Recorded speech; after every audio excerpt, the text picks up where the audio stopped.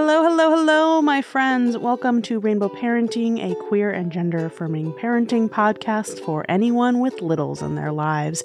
I'm your host, Linz Amer.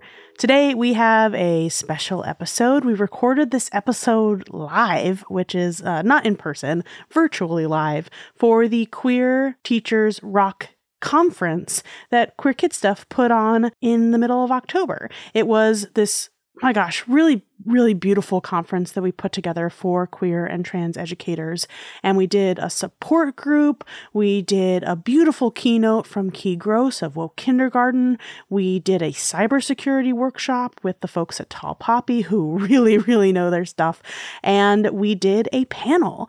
And it was just an incredibly beautiful experience. I'm so glad that we got to spend a day and a little bit with some incredible queer and trans educators. So if anyone who was at the conference is listening to this today, thank you so, so much for showing up and building this queer and trans educator community with us at Queer Kid Stuff.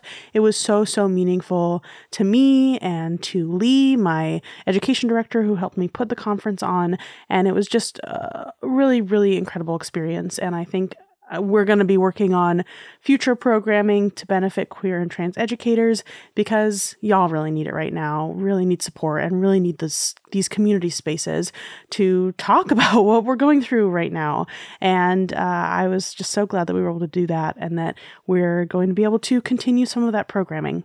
So all of that said, we were able to record and bring to you all the panel that we did for the Queer Teachers Rock Conference. So the panel that you're going to hear includes Dr. Josh Jenkins, Emmy Aguilar, friend of the pod, and Willy Villalpando. And we really, really dig into it. So I hope you enjoy hearing from the Queer Teachers Rock panel with these incredible, incredible guests of queer and trans educators. Before we get to that conversation, a little bit of quick business for you. As per usual, please pre-order the Rainbow Parenting book. You can pre-order it wherever you get your books out there in the world. My personal fave is bookshop.org. We love them. They support indie bookstores. You can also go to your local indie bookstore, your favorite indie bookstore, and put a pre-order for it there. They'll do that for you. Hopefully, you can also get it at the library. Request it at your local library. That is also awesome for book sales. First-time authors like me, it's so, so important to get those pre-order numbers to tell our publishers that people want to read our book. So if you are interested in getting that book, please, please, please go and pre-order that. We're almost 6 months out from the book publishing date in May, late May, May 30th is our date. So you got plenty of time to pre-order until then. So yeah, wherever you get your books. We are also doing an end of year merch push. We have a t-shirt that I am so excited about. The design is a friend of Teddy's, and it's got Teddy and me on the shirt in front of a yellow brick road because we were really inspired by the phrase, a friend of Dorothy, which was a phrase, if y'all don't know your LGBT history, please look this up. It's very important. Back when The Wizard of Oz came out, it was not a great time to be queer. If you've watched the recent A League of Their Own series, they actually nod to this. But because it was so tough to be openly out, there were code words that people used to find queer community with each other. And one of those phrases was, "Are you a friend of Dorothy's?" So we thought that we would do our own little spin on that, especially because it's so tough being a queer and trans kid right now, queer trans person, really, that I thought it would be cool, if you're a friend of Teddy's, you can talk about that and bring that phrase and that code into today's kind of modern LGBTQ plus history. The shirt's really cute. You can get a crew neck. There are grown-up and kid sizes, so you can match your kid and be Queer Kid Stuff fans together. So check that out over on Bonfire. It's in the show notes, so check that out. And then one last piece of news is that we're making Teddy's Book Club into a monthly thing that I am really excited about. So we're doing Teddy's Book Club this month on the 19th of November. We're going to be singing songs and sharing, doing a little show and tell and getting to know each other. And I'm going to be reading Kape Mahu, which is a beautiful, beautiful new picture book that's based on the short film of the same name. It's an indigenous legend about how 4 extraordinary individuals of dual male and female spirit, or Mahu, which is essentially the third gender identity that's specific to Native Hawaiian culture, and how these dual male and female spirit, or Mahu, brought healing arts from Tahiti to Hawaii. And I'm really excited to read it and share it with everyone who comes to Teddy's Book Club. So if you are a Queer Kid Stuff Patreon member, you can head over to the Patreon page, and we're putting up a code for you this week so you can attend for free. And if you are not a Queer Kid Stuff Patreon member, that is a-okay. We have an Eventbrite that you can sign up for. It's just $10 for the full session. And we'll also do a recording of that you can see later if you have to miss the time. I believe it's going to be at 1 o'clock on Saturday, November 19th. So I hope I can see you there. Please head over to the Eventbrite and make sure you RSVP for patrons and use that code. Let us know you're coming. And I'm really excited to share a little virtual space and start doing these on a monthly basis, sharing stories and sharing a little bit of virtual community space with parents and families. All right, I am so excited for you all to hear what we talked about on this panel. So without further ado, it's enough of me talking. Let's get to the conversation.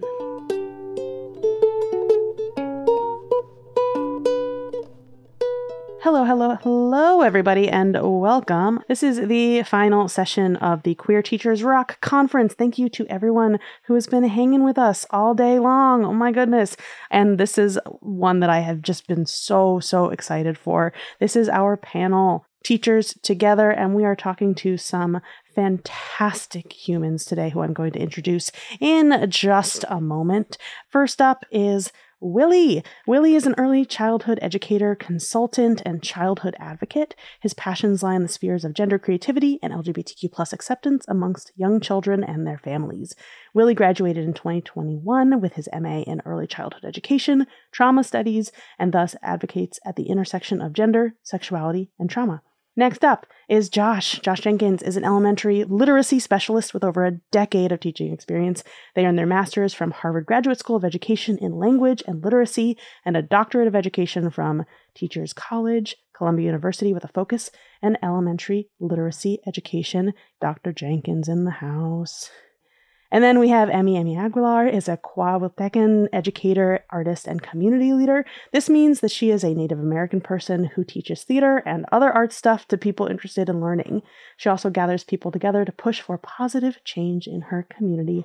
Thank you, first of all, so much to our panelists for being here. You all are folks that I really admire in the queer and trans educator space, and I'm so excited that you all are getting to talk to this awesome audience of queer and trans educators and also are able to talk to me and each other. And I'm really excited to hear what y'all got to say about what's going on in the space. Can we just quickly go around and say your pronouns and how you identify to the group? Emmy, if you want to start us off. Yeah, so my pronouns are she and they. I identify as queer and two-spirit, and I'll pass it to Josh. Hi, my pronouns are they, them. I am trans femme, and I also use queer as well, and we'll pass to Willy. My pronouns are he, him, and I'm possibly exploring they, them. I identify as gay and queer. Amazing. We love an exploration and a journey moment. Beautiful. So before we get started, let's just acknowledge that, like, outside of our queerness and our transness and our educator identity, that we are all just human beings living in the world right now, as it is, good and bad. So I wanted to just start with a quick check-in. How are you doing? How's the school year been so far? How are you doing in the classroom, out of the classroom, just in your day-to-day lives that isn't teaching adjacent, maybe is? Do you miss the classroom? Just tell me how things are going. I know that was a lot. Willy, why don't we start with you? Hi. I'm excited. I really am excited to be here. This year's definitely been a different year, I think, for all of us. For me, I'm doing a lot of reevaluating the spaces I want to be in. Mm-hmm. And so I'm looking at different ways I can do advocacy with what I'm passionate about outside of the preschool classroom, but still working with the youngins. I mean, it's been an interesting year, but it's definitely been a good year so far, I think. Beautiful. Thanks for the check-in. All right. Josh, how you doing? I am in a new position this year. And so far, it's a much better and very different year than I've had in probably the past 5 or 6 years. I think that's for a lot of reasons. I finally am in probably what I consider the safest and most supportive work environment I've been in quite some time. I also finally finished my PhD. And so I have some time back that I had been giving away for the past 5 years. I'm not in the classroom or even just in school anymore. I'm in a district-based position. And so it's a really different experience and it's a big adjustment, but it's also, I think it's what I needed, at least for right now, because it is feeling different for me. Beautiful. We'll definitely dig on into that as we move through these questions. Emmy, tell us how you're doing. I'm doing good. I am also in a new position this year. So I did leave the classroom at the end of January, and I started a new position in February. And so that's going really well. And I still am able to teach. I work mostly, with adults. I do a lot of trainings and workshops. And so that's really different and really, rewarding also. But I definitely miss the kids, right? At the end of the day, teaching is my number one love and kids are my number one love. So, I'm always out here like advocating for them and just trying to make sure that the world is better for those young people that are coming up. Thank you so much for sharing that. All right. So the elephant in the room, and something that we've been talking about just like all day long, is that the news right now is rough, especially for queer and trans educators. And I want to talk a little bit about how you're just handling your mental health throughout all the news and continuing with your day-to-day. And I'm also curious about why you might have left the classroom or why you've continued to stay in the classroom, especially holding your identities in educational spaces right now. So I would love to start off with Willy. I mean, for me, at least this year, it's been a lot about limiting the take-in. I know it's something we hear a lot of is kind of limiting your social media. And I mean, I will say I've never done that. I'm like, I'll be fine. I'll just keep it's my escape. I get on social media to get away, but it's just as harmful. At least for me, it's been just as harmful. So anybody who's been following me might notice I haven't posted very much the last couple months as opposed to before when I was posting 2 to 3 times a week. And I've really kind of felt more time to get away from that zone. And then for me, looking at kind of the classroom, I'm still in the classroom, but I am evaluating leaving different situations that have happened within my own school site. Yeah, absolutely. It's a tough call to make for sure. And I'm sure that Josh and Emmy can speak to that as well. Josh, do you want to take it next? Yeah, so I did make the decision to leave the school that I was working in last year, which is due in part to personal circumstances and also that the role I was in was the funding for it was cut. But it ended up being sort of like a positive thing for me in that I needed to find a new position anyway. This is the first year that I've really been out as myself at work and not just like masking as a cis gay man. And the last 3 or 4 years as I've transitioned were really difficult for me, particularly because of all of the masking I was doing at work, right? It was a layer of protection for myself because I was working in school environments that were not supportive or safe. I mean, policy-wise, yes, I live in New York City and the policy, has layers of protection, but that was not the lived reality of being in those spaces whatsoever.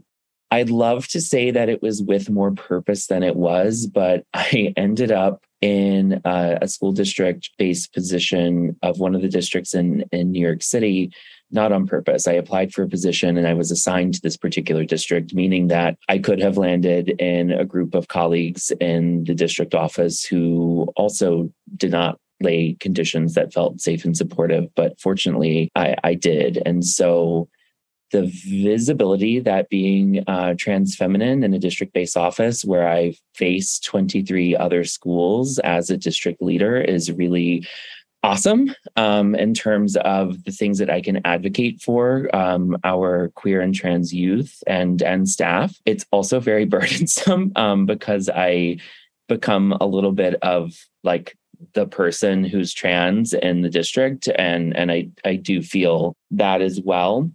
But it's been really great having a superintendent that I report to who if I send an email to district office staff about a particular issue of gender inclusive guidelines for students and staff, just as like a little reminder for them, she will send it out to all of the principals, assistant principals, parent coordinators, social workers in the district. And then I also support 7 schools directly myself. And so I'm in those 7 schools. And so I have direct contact with a lot of school-based staff as well.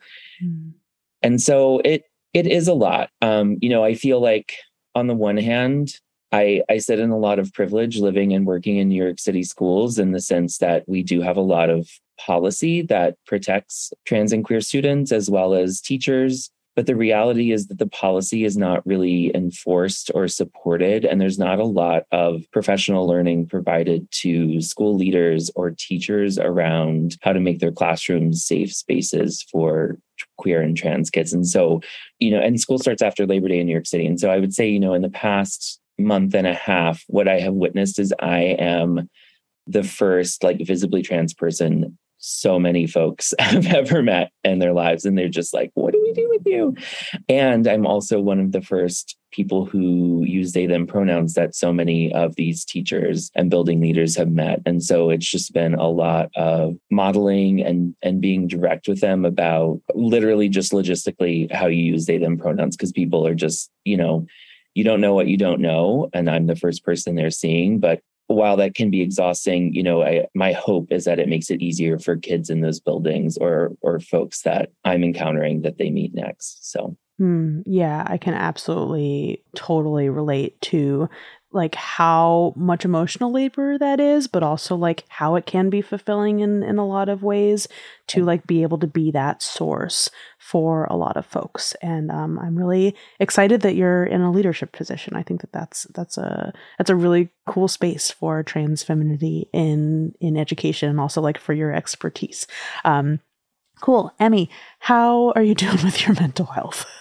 Yeah. Well, when I was in the classroom, right, so I'm in territory that is currently being occupied by the state of Texas. And so there's a lot of homophobic and anti-trans legislation, right? It's a very hostile environment politically, but it's always been that way, right? There's nothing new. There's that layer, and then there's the layer of racism, right, on a daily basis, and erasure. So I was dealing with both of those things. I would encounter a lot of homophobia from parents mostly, who would, for some reason, call the principal, and for some reason the principal would think that it was appropriate each time to call me into their office and let me know about it. And I never understood the choice for that, right? I would rather not know the complaints that homophobic parents have about me. What is that doing for me to know that? I don't care.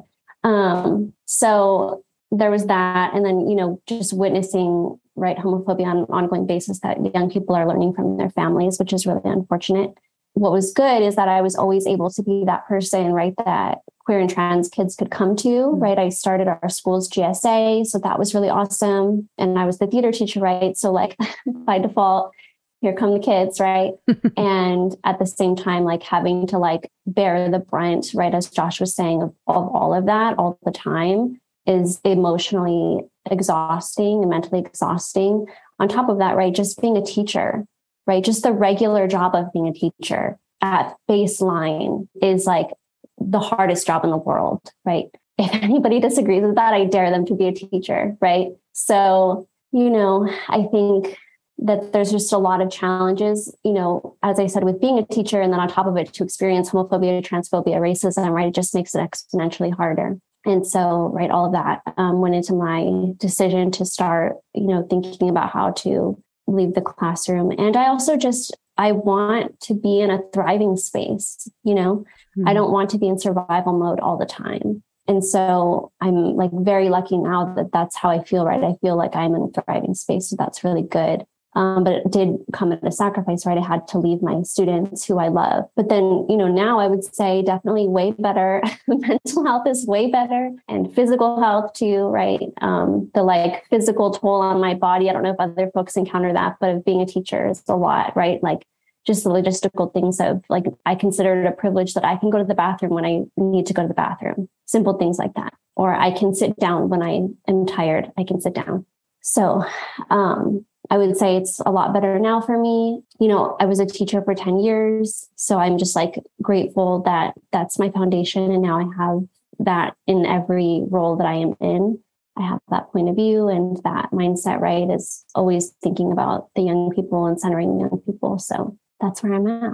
Yeah, absolutely. Thank you for sharing that. And I think that like there also is something to be said for y'all and like your ability to reach other teachers too, and like being able to exponentially influence other young children through using your expertise and your identities to speak to other educators, which is part of what we're doing now, but is like a lot of what your like work through social media does.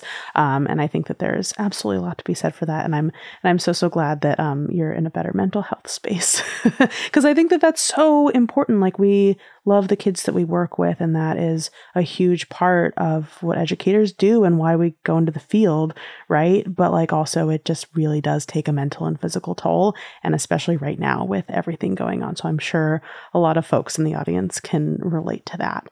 And we've already kind of touched on this a little bit throughout these stories, but I want to talk about it specifically around how you kind of handle any coming out moments that come up through the professional settings that you're in, whether you're in the classroom, have been in the classroom, or working with administration, because it sounds like most of you are out to some extent in your educational spaces.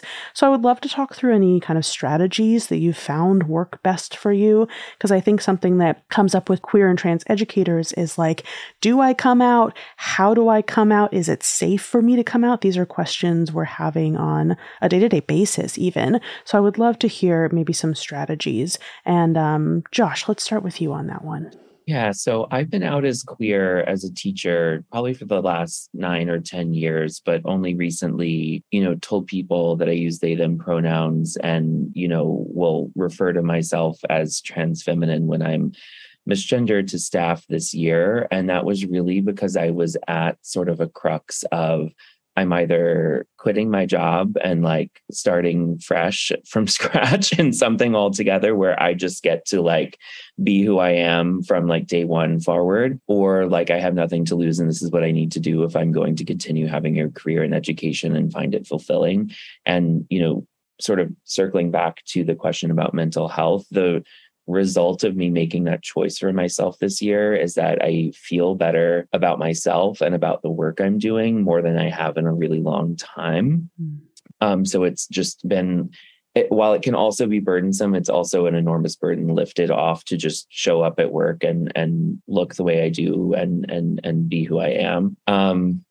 That said, I do think, another ingredient in that decision is the one of time, right? I don't think I was ready to do what I did this year until this year. And it did take time to feel confident and who I was, not because I didn't know who I was or I wasn't sure about that, but just in terms of thinking about how I would respond when people responded negatively. And so my strategy this year has been to sort of like beat people to making assumptions about me as proactively as I can. So when I found out that I was working in the district office, I sent an email to every other person who worked in the district office with the name that I go by at work, my pronouns and my email signature, and, just tucked all of that in before I ever met any of them. And, like some people half read an email and didn't see some of those things, and that's fine, but others of them did. And that has been enormously helpful. The other strategy is if you know that there are people who are safe and supportive, to maybe come out to those folks first, or know that they do support you. And I always go back to sort of like the quote about like clear as kind from Brene Brown, like, tell those allies and supportive people what you need for them to show up for you. And so I had a direct conversation that was like, I need you when you hear people misgendering me to step in if I'm not in the room, or when they're talking about me in a meeting and I'm not there to correct them, especially if I haven't met them, because that's going to make it easier for me when I go into their school or their classroom or whatever. Awesome. I love the idea of the email. I feel like so many people like first get introduced to my gender through just like my email signature.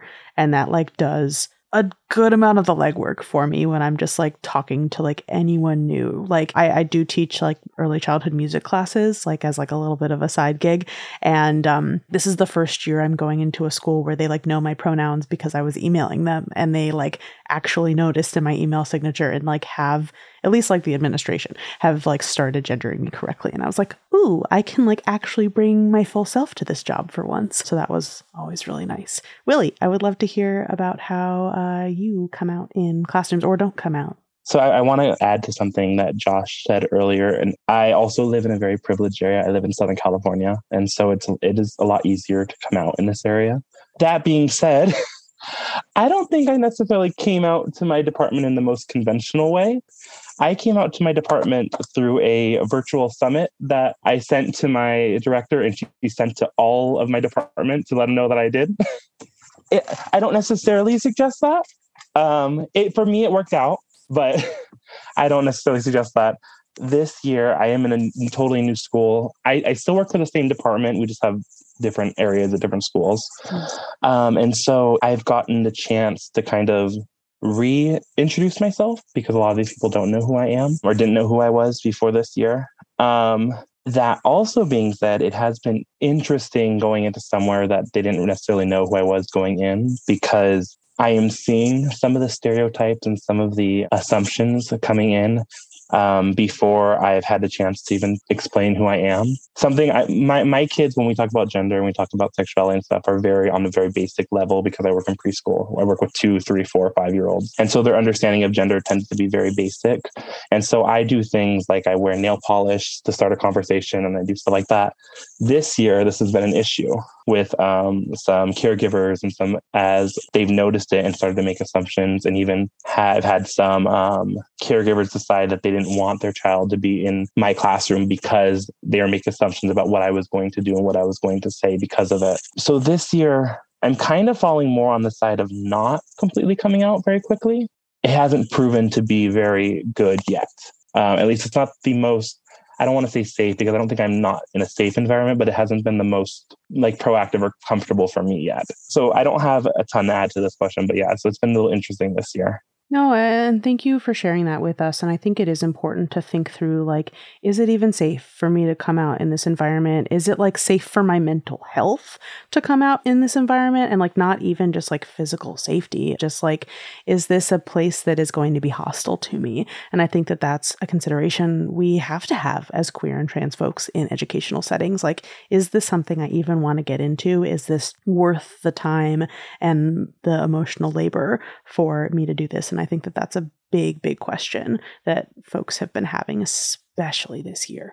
Emmy, do you want to chat a little bit about your philosophy on coming out or not coming out in educational settings? Yeah, I'm always out in educational settings. I mean, I'm always out. I feel like even though, I have encountered a lot of homophobia in schools, right?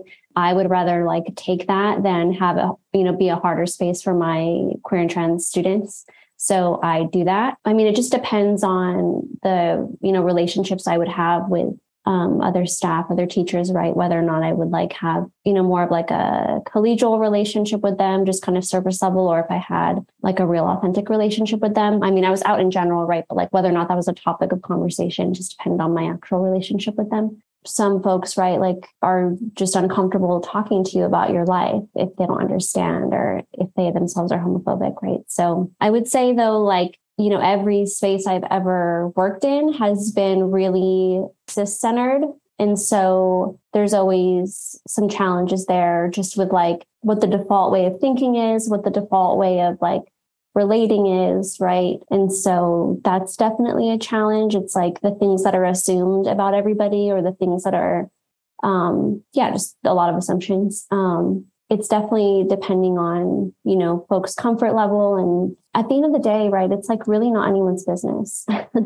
Like if you want to be out, you can be out. And if you don't, that's your choice. I think nobody should feel pressured to be out. And yeah, at the end of the day, it's like totally up to you. But I always felt most comfortable being out with my students, right? So I was always like very open with them and would allow them to ask me questions, right, about my personal life, because I feel like it's important for them to have folks that are older than them that they can ask those questions of, So for example, like I'm non-monogamous. And so young people would be like, what does that mean? Like, what is your, like, they're interested in family structure, right? And so I would talk to them about that. But that's not a conversation I would have with colleagues, because a lot of colleagues get very uncomfortable, just as an example. Beautiful. I think like coming back to like the kids are like kind of our greatest allies in so many ways is something that's been coming up all day through the conference, but also is like just like respecting young people and like understanding that they're gonna maybe like be our best advocates in a lot of ways. And also like we're there for them,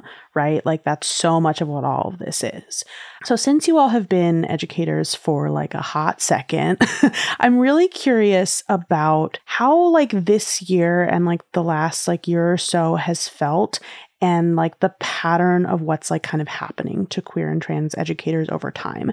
So I'm like, I know that like I'm thinking about like this past year has like been truly, truly awful news-wise and like mental health and all of that. But also like so much of this has been happening for the last like 6 years, right? And then like even before that, like what has it looked like over the past like decade of education. So I'm really interested in looking, we've been talking like micro, like situational over the last couple of questions, but I'm really curious, like what have you noticed in terms of like trends and differences over kind of like zooming out and this like macro look at like education over the last like basically decade?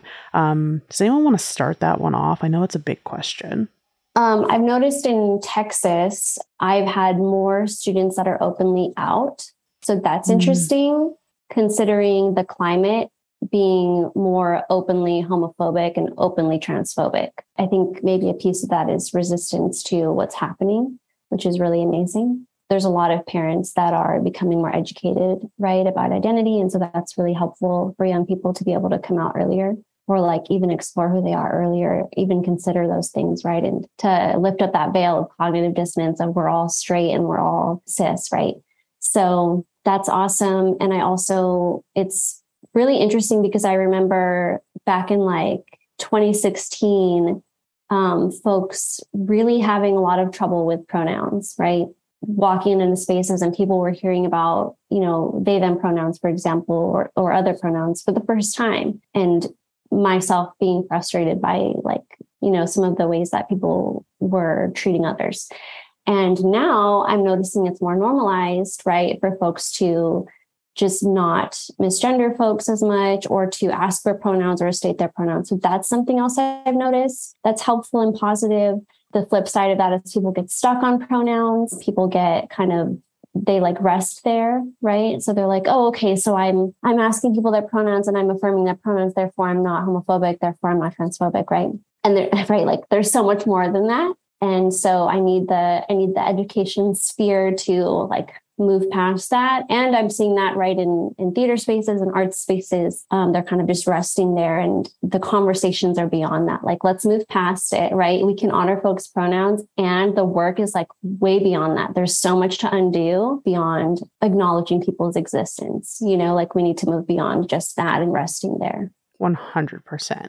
Willy, can you speak to that? Yeah, I mean, I agree with all of that. I'm also kind of seeing a lot of two polar ends of this whole thing. I mean, on a district level, I'm seeing a lot more acknowledgement, a lot more things coming down from the district and superintendent level, board level, saying stuff like, we acknowledge you, we're happy you're here, we're happy we have queer educators, students, families in this district. But then on the opposite end, I'm seeing a lot more emboldenment by caregivers. And that's not a bad thing. I like when caregivers come in and know what they want for their child's education. And that's a great thing. But there's a lot more emboldenment of caregivers feeling like they need to understand every part of who I am. And that if they're coming in and they need to know my sexuality, needing to know my gender identity, they need to know what if it's not cisgender, straight, or white, what that's going to mean with how I form their child's education and what I'm going to be doing next. What, I hate this word, but indoctrination I'm going to be doing with their child's education. So it's interesting because like I said, I love that people are coming in to preschool with an idea of what they want their child to learn. But it's hard because it's becoming invalidation of who I am and what I'm going to be doing for their students. No, that's really interesting. And like, it feels like what you're talking about is that like caregivers and parents, I think, are feeling like owed your like identity in like kind of a gross, intrusive way. And I don't love that trend. Josh, do you have anything to add to this? I think one of the things that comes to mind for me when I think about the past couple of years is how not only have trans kids and trans youth been under attack, and then by extension, folks who support them, but queer teachers have also been very visible in the news and on these viral social media, like alt-right accounts. Content that I have made for TikTok has been posted on Libs of TikTok before. There's a lot of harm and a lot of mental exhaustion that comes from that. But it reminds me that unfortunately, for me, I am very vague publicly with what my role is and where I work, specifically for that reason, so that I don't have people going to my employer or knowing who my boss is or knowing where my work address is. And I don't think it should be the case that queer and trans teachers need to have that level of anonymity when they're, educating other folks on social media or writing a paper or presenting at a conference or whatever. But I think, unfortunately, that is definitely the reality right now, as those sorts of viral accounts continue to do a lot of harm to trans and queer teachers in particular, especially with the misuse of the word groomer. I'm not sure when that word became latched on to like anti-racist and queer inclusive education, right? That whole idea of, someone mentioned it earlier, indoctrination or grooming, and just that's like the word I feel like keeps coming up in the past couple of years. And it's you do have like brilliant inclusive education and like wonderful things happening in silos and pockets and bubbles on this side. But then like what the public sees who don't know about those things is like all of the trash that I've been talking about for the past couple of minutes. And that sort of like weird dichotomy between the two is really tough to navigate. Even in New York City, I feel like people's perception of what New York City schools are is that it's like this beacon of inclusivity. And, I was really thrilled to hear that some of you feel like pronoun use feels like so much more commonplace than it did, even just 5 years ago. But that's not reflected for me in the schools and school districts I worked in the city. People are not sharing personal pronouns. It's not a regular practice. I don't see people having any sort of fluency with using pronouns that aren't she, her, he, him. I know that there are pockets of good things happening in our schools in New York City, and I unfortunately have not been a part of those pockets. I continue to think that it's good work for me to be doing, and it is also really exhausting work, and I have to continually like navigate the balance of taking care of myself and also knowing that I'm in a position where I can make things easier for kids or other staff. So I'm right there with you on the they them struggle bus. It is a constant thing that is just people just not being as fluent in it as you want them to be. I also think that things to add, like, and to hop on to what Emmy was talking about of like kids coming out so much sooner and more, because the work that I do is mostly in virtual spaces and nationwide. So I'm talking to kids from all different parts of the country mostly. And I'm just seeing so many more like groups dedicated to queer and trans kids. And like, I don't think I'd ever gotten a performance gig strictly for queer and trans children before 2021. And like I've done like hundreds of schools and libraries. And that was just kind of like an interesting thing that I've seen as like a difference coming into like this year in particular. And then Josh, to what you were talking about, like with the word groomer being used. I mean, in 2016, when I started queer kid stuff, I mean, the word pedophile, I have like a 50 different spellings of it on my block list. And that's like the word that was being used at the time. And now it's kind of like shifted over to like talking about groomer as like a different term. And I don't know exactly when that shift happened, but it feels very recent. And I'm not sure what the purpose was. Branding, maybe, in like the most insidious sense of that word. But yeah, there's been some interesting changes and shifts over the last couple of years. So thank you for chatting about that for a second. And now we're going to switch gears to something much, much happier and more positive. I would love to hear some wins from the last year, the last couple of years, just from the classroom, from your educational spaces. What are some like good moments that have stood out? Because I think it's easy to kind of keep talking about what's been really hard, but I want to make sure that we're remembering the joy, because that's so much of like why we're doing all of this and why we're trying to live in our authenticity in these spaces. So I would love to hear, Josh, do you have any wins you want to share? Sure. Well, as recently as this week, it was International Pronouns Day. And so I sent an email to the other folks I work with in my district office, acknowledging the day and giving them some resources about sharing pronouns, using pronouns, why we do it, websites to practice using pronouns, along with some sort of stats with the rationale based on the GLSEN School Climate Survey, with just how trans and queer kids are feeling at school and why this work of making kids feel safe and supportive is important.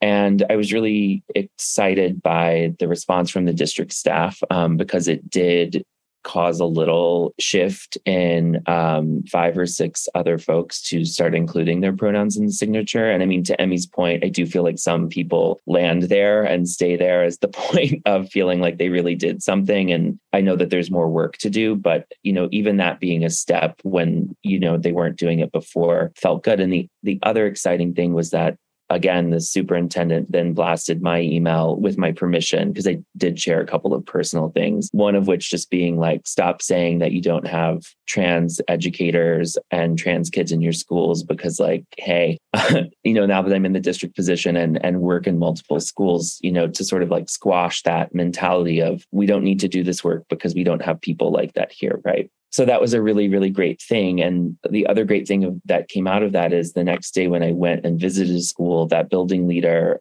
pulled me into her office. And at first I was like, oh, because she had a very serious look on her face. I was like, this is about the email and she looks unhappy.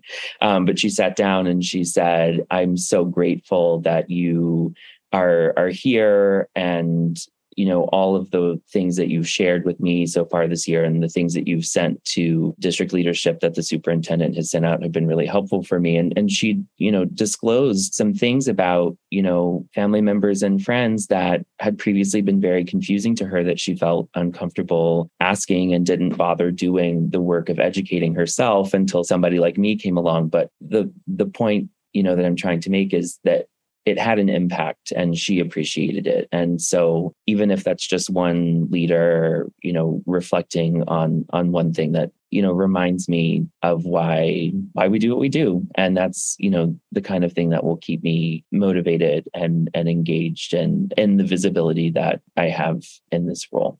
Beautiful. Thank you for sharing that. Emmy, do you have any wins you want to share? I think my wins are the relationships that I have still with my former students.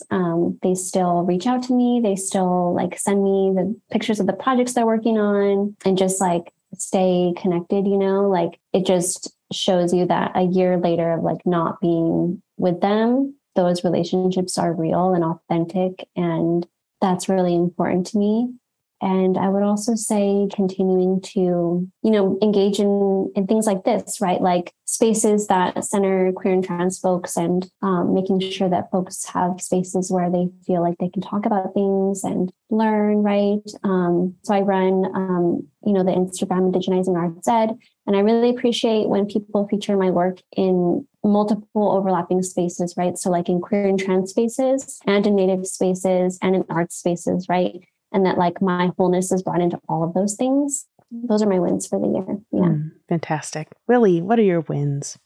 I love working with young children. And I think, Lynn, you'll understand this because it's so easy for them. It's not the kids that don't understand. It's always the adults. But with the kids, I sub. So I'm in a new classroom every day. And I walk in, same as I always do, wearing nail polish, wearing whatever I decide to wear. And no less than 2 or 3 minutes in, I'll get the question from one of the kids like, oh, you have nails. And I'm like, yes, I do have nails. They're also painted, but I do have nails. No, it's always, the first question is always, but you're not a girl. I know, I'm a boy, but I like the colors. It's fun. They're like, okay. They walk away. And that's it. That's the end of the conversation. I love working with the little kids.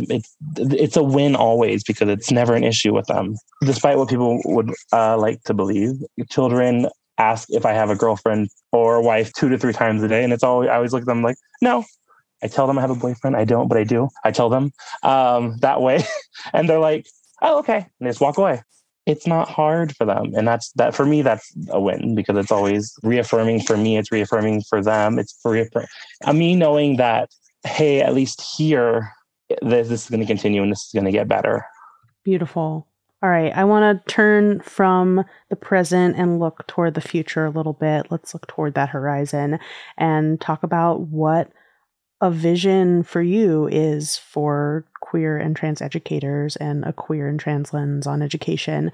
And like, what do you wish was different, but also like, what are we building toward for a future of educational spaces? Willy, let's start with you. I would love a future where I don't have to worry about coming out, not because I can't or I don't, but because it doesn't matter, or it doesn't matter to other people. It matters to me, and it can be whatever I want to celebrate and explore. But me having a picture of myself and a partner on my desk is not going to bother somebody. It's not going to elicit questions. It's going to be just as normal as somebody else having a picture of themselves and their partner on their desk. Beautiful. I love that for you. Okay. Josh, what's your vision for the future?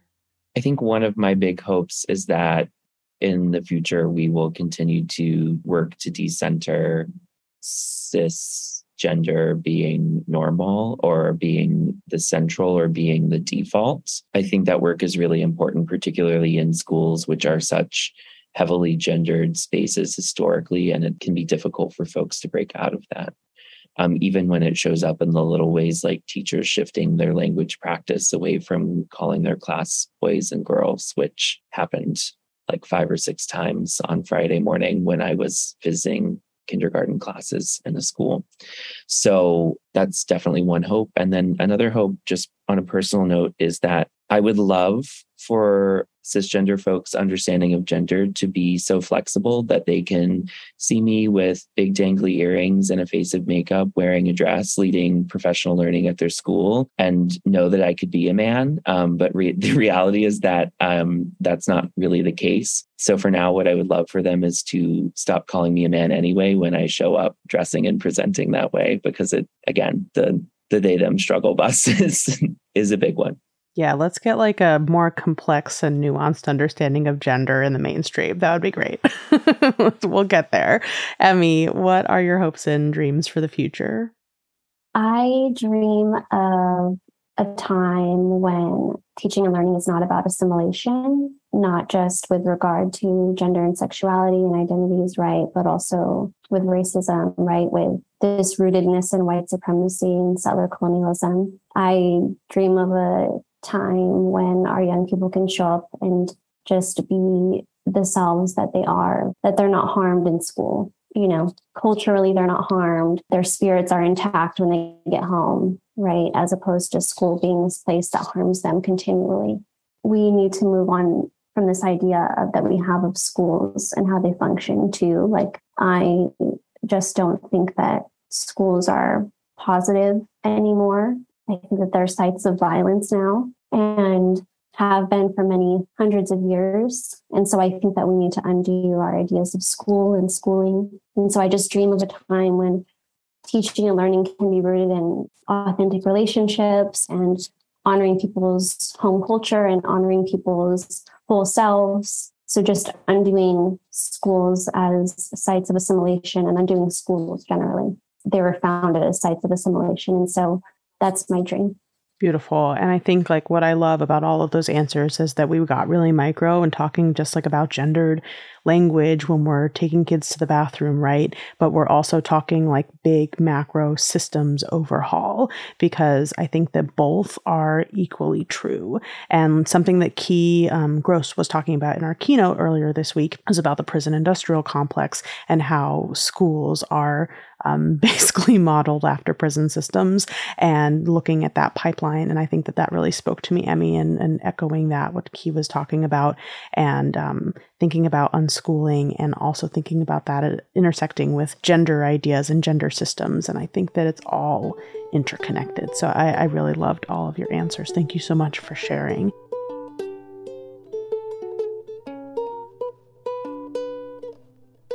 I'm going to open it up to audience questions or comments, anything that resonated with you throughout the panel.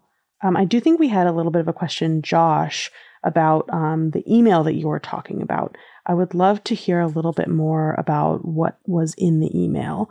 And if you can just like speak to that a little bit more. I think there was someone who was asking for a little bit more detail as potentially using something like that as a tool within their own district. So I just sent an email to district leaders in the office who acknowledging the day, even though I had sent some other emails before that about other, things regarding queer inclusive education, but just acknowledging the day, the purpose of the day. It's the third Wednesday of every November. And from there, I pulled some of the key points from the GLSEN school climate survey about how queer youth were feeling at school in terms of safety, and some of the findings from that survey. I don't remember off the top of my head, but I think it was something like 70% of queer youth who considered dropping out listed because teachers were unsupportive. I do feel like sometimes even if people come from a place of support, without that kind of information, they're less hesitant to take action. So I did include a little bit of that. And then I linked resources from GLSEN and a few other spots just about how you can respect people's pronouns, how you can share your own, places that you can introduce yourselves with them. And then at the end, I just slipped in with, I understand that especially in elementary settings, we often think that this doesn't matter because this is something that we should talk about when kids are older. And I just, said it like, kids tell us who they are when they feel ready to tell us who they are. And sometimes they don't tell us who they are, even though they're ready, because we haven't made it feel safe for them. And then, little last line before the best closing of the email was just, also stop saying that we don't have folks on staff who also identify this way. And I put a little tongue-in-cheek emoji there too, because I said, hey, it's me. And then I sent the email. That was it. Again, coming from an enormous place of privilege. I have tenure in the district and I'm in this new position. So I work directly for a district superintendent. So I'm acknowledging that my positionality is a lot different than maybe if I were a teacher on a grade level in a school, or if I didn't have tenure. The one thing I will say about going into the school year with my doctorate too is just the weird sort of artificial layer of respect that people will give you when you have that title in front of your name. Like, I feel like if I had said some of the things I'm saying this year, a year ago, people would have just been like, meh. And because of that, which that's a whole separate conversation about, some of the problems that we have with like hierarchy of how we assume folks' knowledge and their expertise. But again, all of those things also factor into how I'm perceived and what I say. Beautiful. Thank you for writing that email and for walking us through that. That's all. It takes a lot of effort to put stuff like that together, especially with all those really horrifying statistics sometimes from all of these large organizations. So I appreciate you walking through that and also providing the context of your situation, because I think that is very important to make sure you're thinking about when you're potentially taking a risk and emailing a lot of people with power. So I appreciate that. We do have one question in the chat. What are some things that you would like to see or have seen to support queer and trans teachers in your experience, not just by admin, but in communities or through others? Does anyone want to speak to that? Some things that you would like to see or have seen that support queer and trans teachers in particular? I would like to see teachers and admin that are not queer or trans take the initiative So oftentimes the work of educating others falls on us. Like I was tasked with creating basically like a cultural competency guide for my school, and other folks jumped in to help that work, right? But I had to do it, right? I had to start it. I had to get it done, or it wouldn't have happened, right? The like professional development and like the initiative wouldn't have been there. So like starting GSA, right? GSA didn't exist at my school before I was there, and then I started it, right? So it's like, I would appreciate when something doesn't affect you, that you take the initiative to support in a way that maybe you don't have the knowledge to like be the person who's the expert on the content, right? But you can like start the work, right? Like maybe you can be the person that initiates the meetings or whatever, right? Like I just feel like the brunt of the work always falls on us. And so it would be helpful for it to not on top of everything else. And then also, right, like do the work so that you are also, even if you are not queer or trans, you are also an adult that young queer and trans kids can come to. They shouldn't always only feel safe to come to us. They should also feel safe to come to you. So I would say, like, do the work that you need to do to make your classroom or your office or your hallway duty a safe space for somebody to come to, confide in, talk to, have an authentic relationship with. Like the kids should not have to leave half of themselves at the door, like they should feel safe with you to be able to show up completely. Beautiful. And we just had a reaction to that in the chat from someone who's straight cis parent coordinator put up a bunch of posters of different LGBTQ plus figures in history during their Pride Month. And it was like really touching. And I can totally see how like that kind of allyship that's like tangible, right, is really, really important. And not only like touches like queer and trans teachers, but like is kid facing as well. And I think is meaningful in that way of like, how can we be allies, but also how can we be like comrades and like put ourselves at risk for people and a community that is shouldering so much emotional labor. Anyone else have any answers to that question of like what you would like to see or anything you have seen in support of queer and trans educators and teachers in your experience? I would like to echo what Emmy shared. All of these great conversations that are happening in the school district I'm working in this year, I don't think would be happening if I wasn't there pushing it out and tucking it in. I'm not in a role that has anything to do with like being a DEI point or anything like that.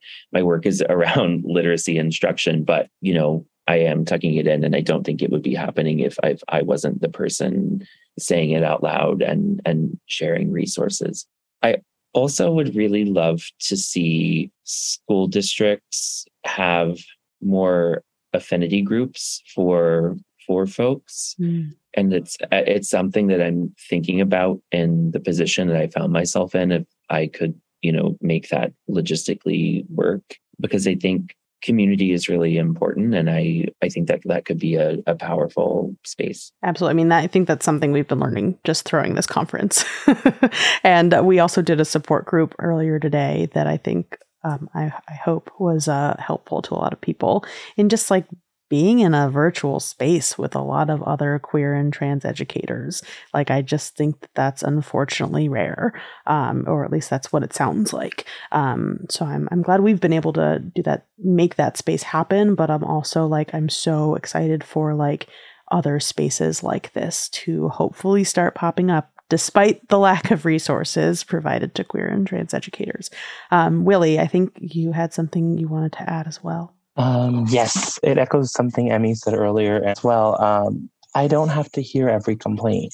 It's not going to be beneficial for me. It's not going to be beneficial for anybody. If there's somebody coming to administration or coming to somebody else about an issue they're having related to my gender or sexuality, it's not going to be beneficial to anybody that I hear it. So if we can have admin or some kind of buffer system, that would be really helpful as well.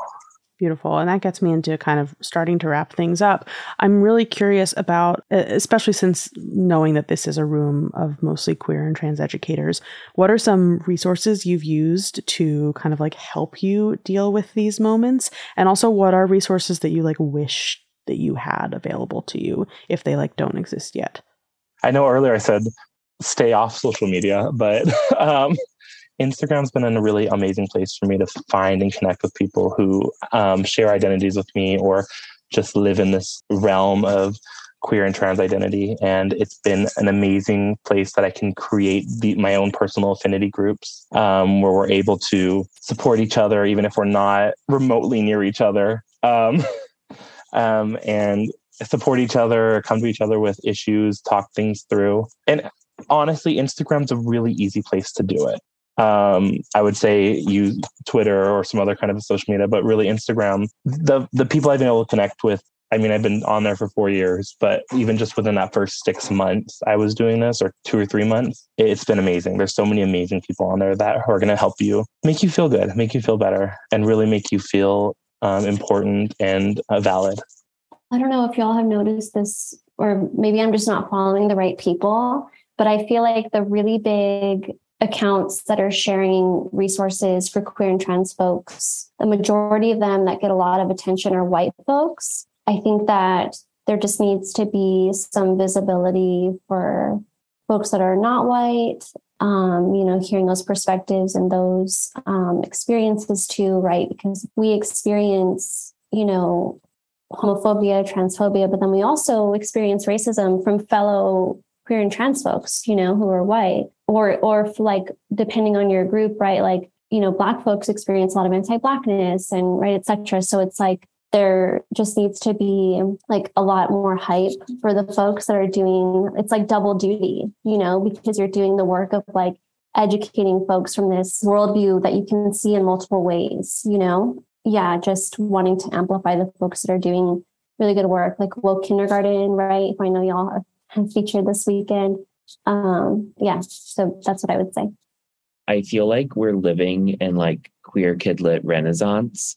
And there's just so many great picture books and middle grade books that have trans characters, queer characters, trans and queer family members. Again, I do think, to Emmy's point, a lot of them do often focus on white narratives. That said, I do see more and more queer kidlit that is also centering people of color, which is also great. Like growing up, I never saw, we have books that we didn't have even like 5, 10, definitely 15, 20 years ago. And it's just so exciting to see.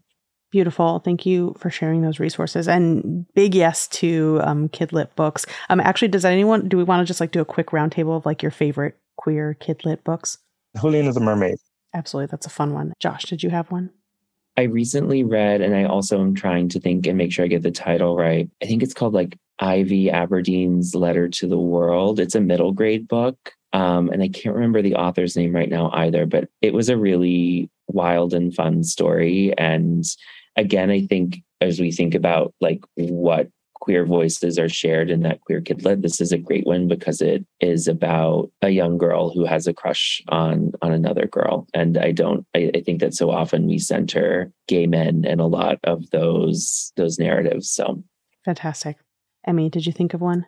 No, I'm not like super well versed in the literature. So I think most of the books that I'm reading in fact, all of them right now that I'm reading by queer authors are adults. So I'm not thinking of anything for young people right now. That's totally okay. From Queer Kid Stuff, we love Kyle Lukoff's books. We love anything from Maya Gonzalez and Reflection Press. We also love anything from Esper Bergman and Flamingo Rampant. There's 48,000 Beads, which is written by Two-Spirit and about a Two-Spirit child, I believe. And Kape Mahu is also wonderful. There's a ton of amazing queer and trans kidlit books that are about queer and trans kids and families, and also written by queer and trans authors, which I think is incredibly important. Kernan is also shouting out Beyond the Gender Binary by Alok Vaid-Menon. And I think that's a book for adults, but we love Alok. Alok is amazing. And My Rainbow by Trinity and Deshauna Neal, which is about a Black trans autistic child, written by a mother-child duo that we love. So those are wonderful, wonderful resources. I would love to just round table. Where can we find you on the internet? What are you up to right now? How can folks in the audience support you? I am on Instagram at Indigenizing Arts Ed, so folks can find me there. And I have some upcoming workshops, so hopefully folks will join those. I want to take your storytelling workshop. I'm very excited about that one. I think I saw that that's coming up soon. Josh, where can we find you on the internet? I am on Instagram and TikTok at Not Joshing With You. Beautiful. And Willy, I know that you said you're a little bit off social media, but where can we find you and support your work? I'm on Instagram at Mr. Willy _pre-K. That's where most of my stuff goes. I do presentations and stuff all the time. So if I'm doing anything, it pops up on there. Fantastic. Thank you so much to all of our incredible panelists. This has been just a wonderful and I think affirming space for me. And I hope folks in the audience would agree with that. So big applause for everyone. And thank you so much for joining us. So I hope you all enjoyed the conference. I hope you all enjoyed this panel, and I hope to see you all around again. I'm going to play myself out.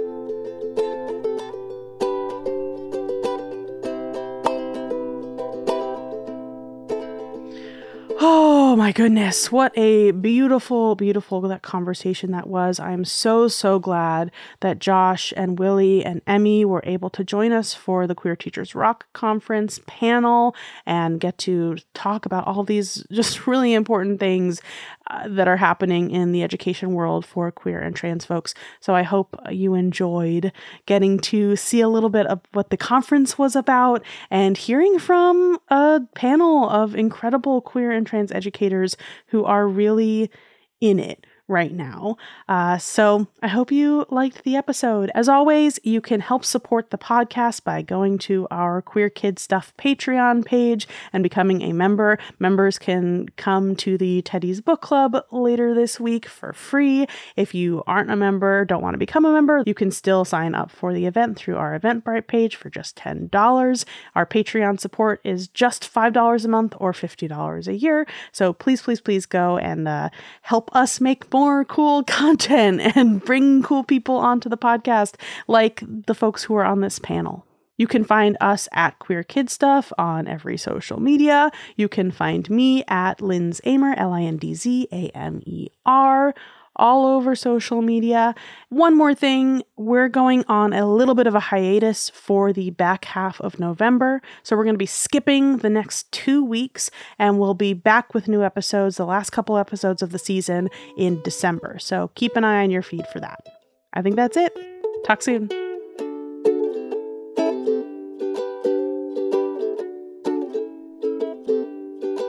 Rainbow Parenting is hosted and created by me, Linz Amer. It's produced in partnership with Multitude and is edited by Misha Stanton. The theme music is by Amanda Darchangelis, and the logo artwork is by Abe Tenzia.